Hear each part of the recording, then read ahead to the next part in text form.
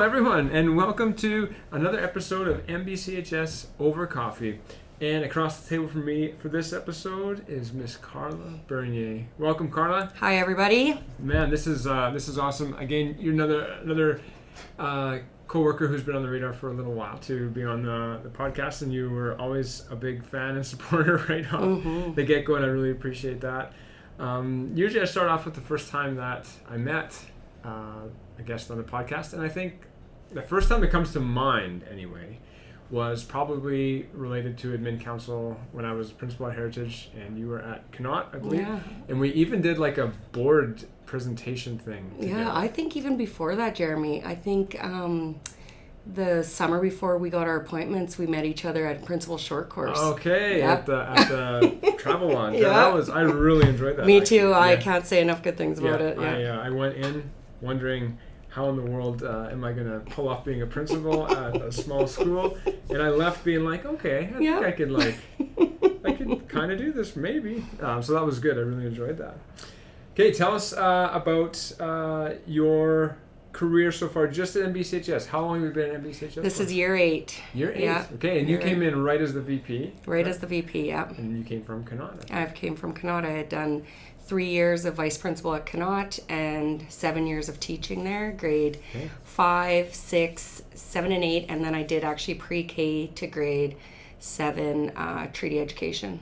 Okay, awesome. And was Connaught your first gig in the Battlefords? Yeah, I had a short gig in Moosomin and then did a ton of subbing around the community, both school divisions and our surrounding First Nations. Okay, excellent. And Moosomin was your first job out of university? Yeah. Okay. And you, maybe before we get too far back, let's maybe go back and start from the beginning, because I know you have just a really inspiring story, to be honest. Yeah. And maybe we'll go back to that and we'll work our way forward up to university and starting here in Moosomin. So tell us where you're born and raised. What was family like? Yeah, so born and raised in Red Deer, Alberta until probably grade 3. My parents were 16 when they had me. They got married a few short months after that, and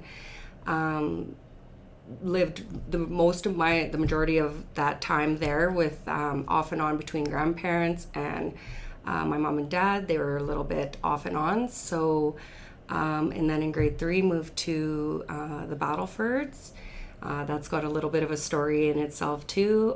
At that time my mom wasn't doing very well, and neither was my dad. They were separated at the time, and an incident happened with my mom, and she came home one night. We were with a babysitter, and it was in the wee hours, and kind of told us to pack a bag, and we drove to the Battlefords in the middle of the night, and that's how I moved here. Wow. Yeah. So what did that, I guess, feel like for you even in grade 3? What were some of the Well, I think up until that point, life had already been quite chaotic. My parents in themselves have a really great story to tell, because they were so young and they both had quit school in grade 8. My mom had lots of trouble with the law when she was younger. There was domestic violence and drug and alcohol abuse with both of them. And so life for us was a little bit scary most nights. It was, you just never knew what was going to happen. There was some infidelity and such. So when that happened, I guess it was just another chaotic night, another scary night. I think I'm the oldest of my sisters and I, so I remember thinking that we were going to my grandparents though, and I just remember thinking that my grandparents, my mom's parents, were just really safe people, and that we were going to be okay when we got there. And that's actually who we lived with for the first few months when we moved to the Battlefords. Okay, and you came in grade 3, you said, and so what was home and family like for you now, being a bit established in the Battlefords, and where did you go to school in the Battlefords? Yeah, so when we first moved here, I went to St. Mary's, and that was quite a change for me from the school I went to in Red Deer. So I went to St. Mary's for a year, and then I went to Battleford Central for a year. I went to St. Joe's for a year. I went to St. Thomas in Saskatoon for a year. I went to Holy Family for a year, and then I got to John Paul. I think all in all, I've gone through 13 15 different education institutions. Wow. Yeah, so very transient life. Like when I talk about having that empathy towards students and such, I had that lifestyle where you were showing up mid-year, didn't know anyone. I was naturally a shy student, so that was really hard for me to go into the classrooms.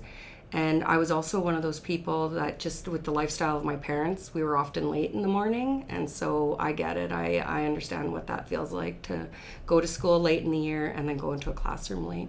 Yeah. So in and amongst that story, what was the thinking, or when did it come to mind that, you know what, I want to graduate and pursue something outside of high school, go to university? What was those thoughts? I remember it early on. I actually remember sleeping on the top bunk when I was in the first and second and third grade, and there'd be fighting happening or something was happening, and I just always remember kind of hunkering down and just knowing that I was just going to have just a much better life. So I always knew that I was going to do something with my life. So I think even anything I set my mind to, as soon as I got over the shyness, I always did everything really well. Yeah. So, yeah. Well, that's good. You're carrying that on now. Even JP was where you went to high school? Yeah. Excellent. And what was high school experience for you like? And was there... What were when were your thoughts of what next for me outside of high school? Yeah, for sure. So went to John Paul and gave everybody there a run for their money. I'm sure Mr. Thompson and Mrs. Coburn remember me, well, not fondly, but thank God for George Thompson, because he literally went to bat for me and my sisters. I remember quite a few years ago, one of my past teachers from there had asked if I was going to come and work at John Paul, and I said, oh, really? Like, I didn't think you guys would want me to, because I was so bad. And they said, oh, Carla, you were bad, but then your two sisters came through and kind of helped you out there. So I was your typical teenager, had a chip on my shoulder. There was times where I was disrespectful and defiant and skipping school. Like, suspensions weren't an unknown thing to me, but I always just kept to that line of whether I was going to be out or in, but I always knew I was always going to be in. I could talk a good game too to redeem myself. And thank God my mom at that time, she knew that her 3 girls had to graduate high school to have a better life, so she was a really good support in that. So yeah, and I suppose having that in the back of your mind that you did aspire to something better, even from a young age, like you said, it does kind of rein you in, even just thinking in my own life too, like just knowing I know what I want deep down, and it does kind of but I'm a tough cookie at the same time. For sure. So what were the initial thoughts about after graduation, what you were going to do? So my mom had this thing in her mind that I always wanted to be a lawyer, like right since I knew that you did something later on in life, I wanted to be a lawyer. And my mom had wanted us girls, I don't know how she got this in her head, but it's such a smart thing. She wanted us all to go to school for a year, probably a tech school, to get something that we could always fall back on if university wasn't our thing. So for myself, I went to Kelsey and I got my rehabilitation worker certificate. And then from there, my mom actually applied to SUNTEP on my behalf. It's the Saskatchewan Urban Native Teaching Education Program. And I got in, and she just kind of said, that's what you're going to do. And my mom, if you ever meet my mom, you just listen to what she says. Like, yeah. And so I started at SUNTEP, and, I kind of found my groove and stuff. Still not sure if teaching was my thing. But came out, and I knew the students that I wanted. Like, even as a lawyer, I knew the people I wanted to work with. So coming out of SUNTEP, I knew that I either wanted to work on one of the First Nations or an inner city school, community school. So came out and started doing lots of subbing and such. And then my real job, where a couple years into there that I knew that I was doing what I should be doing, was when I was at Connaught. Okay. Yeah. Excellent. Do you know what your mom's thinking was when she just applied to SUNTEP? No, I think money probably was a big thing. In SUNTEP, they help you with your tuition, nothing else. I was student loan bound for a dozen years or so. Probably money, and just it was a not a quick, easy, but it's tangible. It's right there. Here's a program for you. It's for Indigenous students. Let's get you in this kind of thing. Sure. And then I think too with education, as we've talked about, there's just so many things you can do with an ed degree. It doesn't always mean the classroom or a school. It's a very good platform for something else. So, for sure, yeah. Even within education, you can always find room for your personal passion, even to share that with the students in some way or extracurricular. It's just like, it's pretty wonderful that way how it works. That's excellent. And obviously that demographic that you wanted to work with, either as a lawyer or a teacher, it seems like heavily influenced by just your journey from when you were younger. And for sure. Knowing that you wanted something better for yourself. For sure. And the people around me. And I have a very big family in the community, as most Indigenous people do. Mm-hmm. And I just have to look around and see what still those effects of colonization and residential schools, it's still affecting our youth and the people around us. So any part that I can play in supporting and all of that stuff, that's my passion area for sure. Yeah, absolutely. I guess, what was your journey like through school and graduation, university, and becoming a teacher? Where was that kind of reconciliation story with you? Where were you at with that story? Reconciliation I think is still a farther journey. Like, it hasn't been since probably the last 5 years that we've really been understanding reconciliation. But I came from a very Anglo-white side of the family on my dad's side, who I'm very close with. They're amazing. And then a fully Indigenous side, like status Indigenous people on my mom's side. And there wasn't a really good melding of the two, and there wasn't even maybe good relationship between the two or understanding. And it wasn't until I went into Suntep, and they really immerse you in the culture and in the traditional ways of knowing and all of those things that I started to understand. Then I had an opportunity to go to Winnipeg and fully research my family history and such on my Indigenous side. And it's who I was. I've always been a proud Indigenous person from the get-go. I think I was very confident in that. Once I got to university, though, it just really allowed me to explore it more, become more proud in it. And I think us younger generation, my cousins and myself, we've really allowed our parents now to really embrace it and become proud of it as well now. Kind of opened a bit of a door, cracked that door for them. For sure. And so in Indigenous culture and whatnot wasn't necessarily a part of your journey when you were growing up? And stuff like that. No, it wasn't. And my grandpa, and he spoke to us often about this, just the way he was raised, and the family that he had to live with here wasn't very proud of it either. And so he took on a lot of racism in the community and within his family, and so he sort of grew up a little bit embarrassed about it. And I remember having a conversation with him one time. Actually, my cousin had a tattoo on his arm that said Indian, and my grandpa was so upset because he said, "You don't think that people already look at you and think that? We don't want to advocate that." And I just remember feeling really sad about that. Yeah. So that's how my mom and her sisters and brothers would have probably been raised. Yeah. Whereas now we've got drummers and singers and dancers, and we smudge and we go to ceremony, and we go to all of those things, powwow, and we're just really proud of who we are. And so yeah, for sure. And the phrase for me that comes to mind is just personally that privilege of avoidance. I think that came out of a PD that we did, that phrase, privilege of avoidance. And I've had the privilege to not have to worry about the color of my skin or my race, or what people will think of me just by looking at me necessarily from that racial standpoint. And it's just obviously heartbreaking and mind-boggling and everything else to just be able to see from the perspective of those who have had to experience that. It's just and I understand my privilege. I do have the white skin, and so my sister Jen and myself have white skin, and obviously Alexis has the brown skin, my youngest sister. And even watching our journey has been much different. My mom always told us that Jenny and I would have a different journey than Alexis, and it's totally true. You don't know until you know, and when you see it, it's blatant and it's clear, and it's something else. Yeah. So Alexis is your sister? Yeah. Okay, and I'm just putting this together. Oh, really? Yeah. Because this year I have. So one of the things, and I've never told this to you, and some other staff members might smile when I say it, because I can always tell by your footsteps that it's you when they have the heels and are clicking against the hallway. And this year, there's been probably 3 or 4 times where I've been wrong. Oh, it's Alexis. And just now, it's just like, it's all making sense why. Yeah. If you see my mom walk, Alexis walk, and myself walk, we are exactly the same.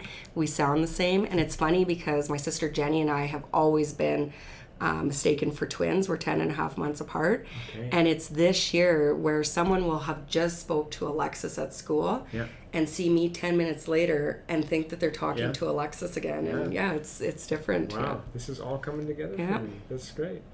Okay, so graduated from SUNTEP, and first role as a teacher was Moosomin, you said? Yeah. Okay. Just a small stint there, and then left there actually for the position at Knott. Okay. And I remember interviewing for that position, and it was with Anne-Marie Merle and Amy Williams, and in the old Mushroom Building. And I remember afterwards they said, well, Carla, you have the job, but we'll give you 3 days to think about it. And I said, well, I don't need to think about it. Yeah. And they were like, well, most people take 3 days. And I was like, I don't need 3 days. Like, this is perfect for me. I need, Knott back then, and it still is a community school, very rich and diverse place, one of my favorite places in the world. And I knew that I wanted to work there. And I think that really made them happy. And I found my place there, and with the staff and the students and our families there. That's for sure. Awesome. And was Jay principal at the time? Or? He was vice principal at the time, Wow. So, and then taught for a while, and I naturally was like a teacher leader. So during PLCs and such, I was always into the planning and taking over the meetings and stuff, as you probably see naturally in our job right now. And a master's program was coming up, and it was actually Tanya Lehman, the superintendent, who came and talked to me and said, I really think that you should be an administrator. I really want you to take your master's program. And at that time, I hadn't even been thinking about that. But as soon as someone puts the idea in your head, you're like, okay. So I applied, and sure enough, I got in, and there's just been no looking back. Amy Williams moved to Brady at one point, and Jay got the principalship, and I applied for the VP after Tanya left, and I got the VP there. So Jay and I were partners for 3 years there, had worked for 10, and then came over obviously to NBCHS. I was there for 5 years, and then Jay joined me again for the last 3 years. So that's excellent. We're a good tandem. For sure. That's awesome. What avenue did you take in your master's? What was your kind of I focus? did service learning. Okay. So I still do. I have a really strong belief that especially at risk or youth that may have a path that's not going to be good for them, if they take an active role in their community and such, that it will change that trajectory. So, and I still believe that. Yeah, that's excellent. Yeah, good. I just sense, and I feel like I wouldn't be alone. There's just that natural leadership from you. Almost like I couldn't imagine you, not to say only in a teaching role, but just to naturally emerge as a leader in some capacity through, like you said, your time in Knott and leading some things and being asked. So I think that'd be an easy thought process to have if I was Tanya or someone who just tapped me on the shoulder about administration and stuff like that. Yeah, it was good. That's awesome. Okay, I guess going back to just your journey growing up a little bit, just one question I ask every guest is, what did 10-year-old Carla want to be when you grew up? And I think maybe you've already alluded to that a little bit. Was that always? So it was always law, but I think more importantly, it was always just healthy and safe, for sure. Like childhood just wasn't that great. I had lots of great experiences, and I had parents and family members who loved me dearly, just not in a healthy, they just weren't healthy. And so I just always aspired to be something better, whatever that was. Yeah, for sure. But healthy and safe would be probably the two big words. Okay, excellent. What does Carla Bernier know now that first year teacher Carla Bernier didn't know? Oh, I would say, I want to say this to everybody, is when you first come out and you get that first gig, just be so open about what what you need help in or what you don't know, and because it's there, and we truly do not expect you to get it that first year, because it's a tough gig and it's a big gig, and get the support as much as you can around you, because it's impossible to know everything. So if it's writing that you need help with, if it's the math you need help with, any of that, just be transparent about it. Yeah, absolutely. It's, when you feel alone and isolated, it's just you don't need to be in that place. No. There's so many people who are willing to come alongside. Yeah. That's excellent. Even looking at administration, how do you feel like your approach or perspective, or how have you grown when you first started as an administrator to where you are now in your career? For sure. I think definitely confidence. Confidence always increases the more years you've been in it. I think once you become confident to not go beyond your moral compass, then it's really easy to have conversations with people if there's just a line you won't cross or you don't feel comfortable with. Yeah. So I think that's the biggest thing for me. I think in those first few years, I was always, and continue to be, I serve students and I'm an advocate for students and I'm a support for teachers for sure. But sometimes just to make it easier, I would make a decision that just allowed the peace to kind of happen. Yeah. And I just am not, that's not worth it for me anymore. If it hurts kids, even in the slightest, then I side with kids for sure.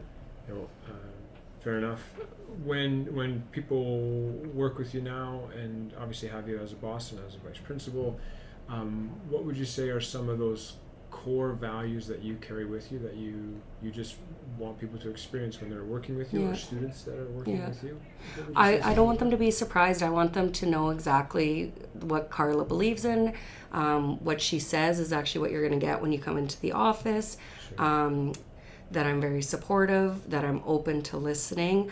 I think the biggest trait for any administrator, and actually teaching, if there's something that everyone can always work on, it's becoming a reflective practitioner. Yeah. Always thinking back on the conversations you had, what could have been done better, what was really good about them, all of those things. So I think just an open door policy, being reflective, kind of walking that talk, like integrity, like making sure that so that when someone leaves me, they know my belief in why a decision was made, for sure. Yeah. I would say. What would you say is the hardest part about being an administrator, or your role?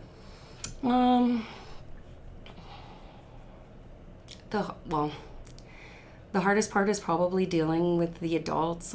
I would have to say, truthfully, I just really feel like I'm an empathetic person, so I get, even if it's a bad exchange between myself and a student or myself and a family or guardians, I'm able to kind of fix that. And I am with teachers too, or other adults in the building. But I think that's the hardest thing sometimes is that you want to be so supportive and so there for them that sometimes you feel like you should go beyond what you believe. And that's a tough thing. Sure. Yeah. The other thing too is just the ability to hold different perspectives at the same time in both hands, and it's, I think, a necessary ingredient in a leadership role and administrative role, but sometimes it's not easy for other people to always hold both perspectives, and so they might misunderstand or not understand why. A leader might be able to when they have it's just hard to do that, and so and I think because we're always jumping for a conclusion or an answer, so I think the biggest gift I've ever given myself is that I don't have to answer that right now. Give me some time to think about it.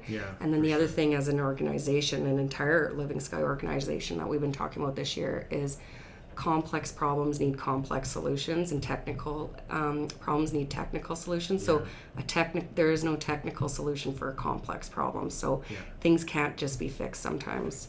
And we have to look at other avenues of how we deal with that situation. Yeah, for sure. A great quote that I've had for a long time by a leadership guy named Andy Stanley was, "Some things are not problems to solve, they're tensions to manage." I like that one too. Like the same idea. It's just like, is this a problem to solve, or are we just managing this tension? And it's helped me to have clarity on some issues as well, because some things just can't be polarized to either end or solved.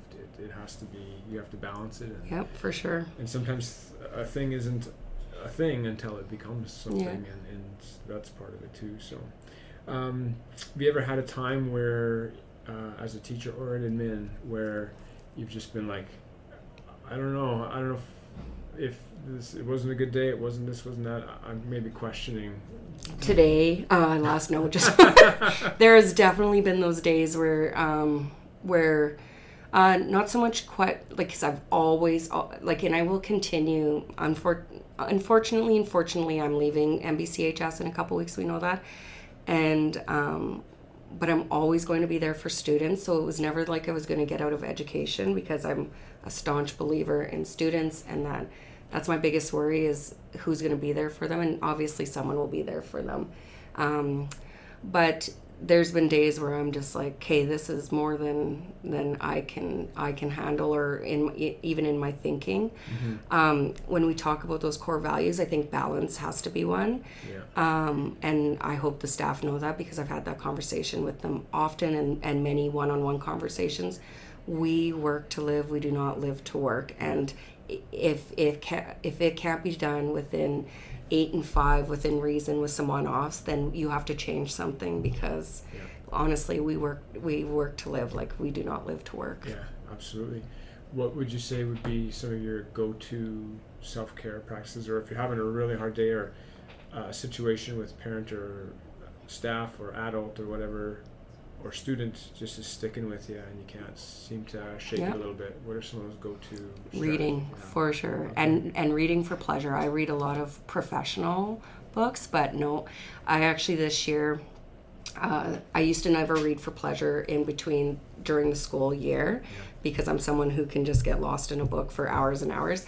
And this year I finally just let myself again. I was dealing with like a tight jaw from clenching and all those things, and so this year I've let myself read for pleasure, and it's been awesome. Yeah, oh, that's excellent. Any I guess stories that come to mind as really noteworthy through your time at NBCHS? Like, is there, if you had to reflect back, knowing that you're transitioning to another role here, is there a story or two that comes to mind as that's a memory that I'm going to take with me for? I think there's a ton, and I think specifically for NBCHS, that building, the growth and the progression and the evolution of everything that's been happening in that building has just been amazing. And so when you walk in and you see Gateway to Success as one of our first rooms there, you walk in that mini gym and you see the Canadian Saskatchewan Treaty 6 and Métis flag hanging. You know, it's starting to become a destination for students and for families. We have an open door policy, as you know, in the office. Like, there's just been all these amazing changes that's what's going to stick with me, is just the evolution of that building. And then there's like some tiny funny stories and ones that I can't share on publicly. Yeah, fair enough. We've had that answer before too, so that's good. If being that you are transitioning to your next role, it starts end of February 27th will be my first day. Good. Yeah, and can you give us the title again? Is that? I'm going to be a program consultant, and the portfolio I'll hold will be Indigenous education with the Ministry of Education. Oh, that's awesome. And so do you know what is the general framework of that role? Well, I think it'll be a role I'll grow into, but I know right off the bat there's 2 programs or initiatives that I'll work closely with, and that's Following Their Voices and Leading to Learn. Both initiatives I'm quite involved in already. So it'll be just a nice progression into those, and kind of what is the future for those programs look like, and how do we still invest so that they're business as usual in our schools and school divisions. That's excellent. And you're going to do phenomenal. I hope so. Will be the I'll work at it anyways. The person for the job, for sure. Just throughout, the story that you've shared as far as just your journey from when you were younger all the way through your experiences in school and as a teacher and an administrator, what do you think are the key ingredients for a teacher to be successful as a teacher? Yeah, for sure. Well, number one, I talked to you about it, reflective. If you aren't reflective and not questioning yourself, but just always kind of being reflective on a conversation had with a student or a lesson or any of those things, you're gonna have a tough go all the way through if you just try to stay the same course. The other one is just open to risk and trying new things and changing up your teaching and such for students. And then the big key is that you have to be relational. Kids need to know you and they want to know that you know them. It's a big deal, and you're very good at that, and you have a lot of success in your classroom because of that. And I think that's the ticket. And you mentioned one teacher's name from John Paul, I believe, but any teachers that really stand out to you from you as a student that you just really admired for being who they were, the role that they had in your life as a teacher? Yeah, for sure. And you know who does? I can name a few teachers, and I'm going to kind of give a background on why I say that is they were the most structured, and there was no guessing game on what they wanted and what they expected in their classroom. And students that are struggling or have chaotic outside of school lives, we thrive with structure. So I have to say Shane Hosegood in grade 6, Loretta Hosegood for all my senior high math. Mrs. Krismer was one. Just those people who were what kids would say were strict, but that's where I thrived, in the ones that there was just no the high expectation and then the support to get there, that they believed in you for sure. Yeah. That's excellent. Again, talking about your transition coming up, if you had the lecture theater or the gym full of NBCHS students and you're about to transition to a new role, what's kind of the one message you want them to hear from you? Probably what I say every day when I'm leaving the school or going on supervision. I always say, be safe and be good to yourself. Like, honestly, be good to yourself. We live in a fast-paced, crazy atmosphere, and obviously mental health is a big player in lots of things. And keep yourself safe and be good to yourself for sure. That's excellent. Who's your family now that you're... I am married today, actually, 19 years to Joel Bernier, high school sweethearts. And we have a 14-year-old Noah Bernier and 12-year-old Amelia, both NBCHS Vikings. Okay. Yep. That's awesome. Yeah. Good stuff. And your new role doesn't involve a transition from the community? No, no. I get to stay in the Balfords, which if I can pump the Balfords tires, we choose to live here, and we will live here for as long as we're allowed to choose to live here for sure. That's excellent. We love the Balfords. That's excellent. Okay, the question that I end off with everybody, because I do love it so much, to be honest, is what do you want people to say about you at your funeral 100 years from now? Yeah. Well, I guess I should have thought about this question. I guess that she was an advocate. She was an advocate where it was needed, and she was always supportive, and I've always been a very good listener, and I'm not going to give you advice because I have never been in your position, but I'll listen to you, but definitely an advocate. That's excellent. Thank you so much, Carla. Yeah, thanks for having me. Okay, we're not done yet. We got the espresso round. Okay. And 10 quick questions, and just give the first honest answer that comes to your mind. Okay. So I know, and sometimes by the sound of you're walking, but I know that you enjoy the NBCHS cafeteria because you're walking by there. My room is right next to it there, so that's why I know. What is your favorite item at the NBCHS cafeteria? Definitely the grilled cheese. Oh, really? Yeah. Okay. That's excellent. French onion soup is a close second, but the grilled cheese there is dynamite. That's awesome. What's the most memorable or favorite gift you've ever received? Ooh, that's a tough one. Probably, and this is very expensive, but it was just so shocking and surprising. A few years ago, my parents sent my sisters and I on a girls' trip to Vegas, and we saw Britney Spears, if you can believe it. Awesome. And it was just so shocking that I think that's probably the most memorable for sure. Oh, that's awesome. Yeah. Yeah, if you were whisked back to high school as a high school student, but you're still you right now with everything you know and everything you, where would you get a part-time job? Ooh, that's a good question too.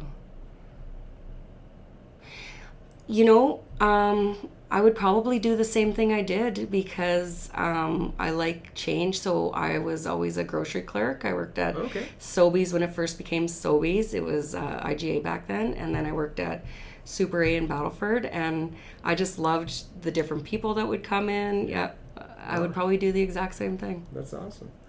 Who was your celebrity crush growing up?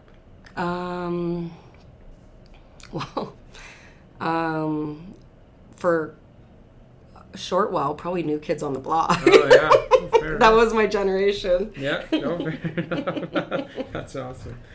I know you're a reader. Yeah. So what's the best book you've ever read? Best book, hands down, I've ever read is Lean In by Sandra Sandberg. Okay. Just so good. Yeah. Okay. If you are a female, and actually if you're a male, it would be a good book for you to read. But if you're a female and in leadership or in a corporation, things like that, or business schools, whatever, great book. Okay, and so does it deal with female leadership? Okay. Yeah, and leaning in and making sure that you're there for each other and supporting and advocating instead of that cattiness or trying to get up. Sure. We, especially women, we need to still be each other's support so that we can keep moving up in the ranks. Yeah, absolutely. It's a great book. That's awesome. What is your favorite decade? One that you've experienced, or one that you foresee yourself experiencing too? I would probably have to say probably the 90s. I loved high school, like really, really loved high school. If I could go back, I would go back to high school. Yeah. I had a really good, it was just really good to me, and I was a really good person. I was really good to others. Yeah. So I would do high school again. Okay, so how did you meet your husband? I was 13 and he was 15 because I still remember his mom driving him over to watch a movie and stuff. I've heard that when you're 15 and someone tells you they love you, you're going to believe them. I don't even know who said the words first, but no, he had some friends over, and a friend of ours took me and my girlfriend over, and we met him and we started dating, and yeah. That's awesome. Yeah. Good stuff. What was some wise advice that an adult gave you growing up? Honestly, the best advice, and I share this advice with others, and it comes back to that being reflective, is before you answer someone, before that becomes something that you pause and you think about, always carry around a bottle of water, and when someone asks you something or tells you something, take a sip of water. Wow. It literally is. It's really good advice that everyone should take. Okay, that's excellent. It makes you naturally pause. Yeah, you could almost do that mentally if you didn't have water. Yeah, and then eventually it becomes sort of a habit, and you don't need the water, but yeah. Oh, that's excellent. If you were a figurine sold at a store, Toys R Us or something like that, what would be like the 2 or 3 accessories that come with your figurine? Oh, okay. Well, probably. So, I've always been called a tomboy in high heels, so it would definitely be a set of high heels, a purse, and probably a book. Okay, and I remember there was a big deal about a hairbrush one time. Oh my gosh, I have thin hair, so I need to brush it often in the day, and someone took my brush, and the next day I walked in and my mailbox must have had 30 combs and 15 brushes. I think I was in the staff room when, I think it was Gary Ball. Was it? Because I still don't know to this day. I'm going to go public with that. That's what I think. And he'll probably deny it. I'm going to have to talk to him. But I think I witnessed some people stuffing your mailbox. Oh my gosh. And I was pretty new at the time. Yeah. Too, so that's how I usually do some things around here. What is the number one item on your bucket list? Probably more travel. Yeah. Okay. And probably more travel. Somewhere specific? No, just travel, get away, and Okay, sounds good. And who would you like to see as a guest on this podcast? I've thought about this actually quite a few times because we have just a really rich staff with lots of experiences and stuff.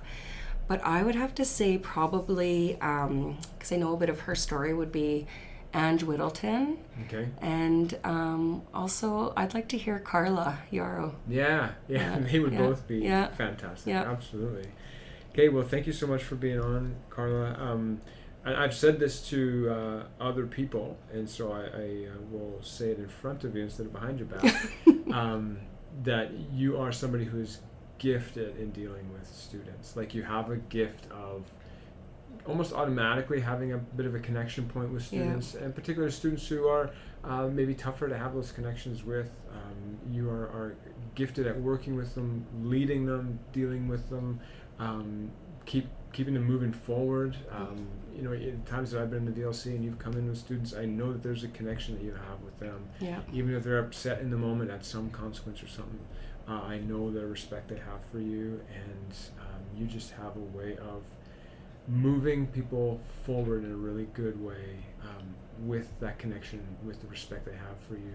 It's almost like a natural thing. Thank you. It is a gift that you have, and you're going to absolutely crush this role that you have. I hope so. With the ministry, and you're the person for the job. So thank you for sharing your gift with NBCHS, and looking forward to what's ahead for you with the ministry. So awesome. Thanks, Jeremy.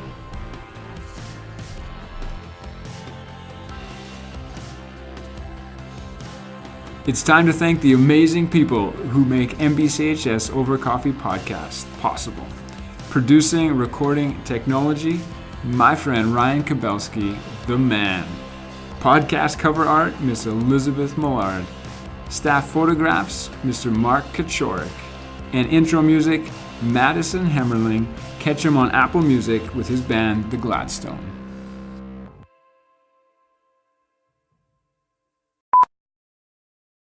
Anyways, we're not here to talk about my problems. We're here to talk about Carla's problems. Yes. Yeah, absolutely. Yeah.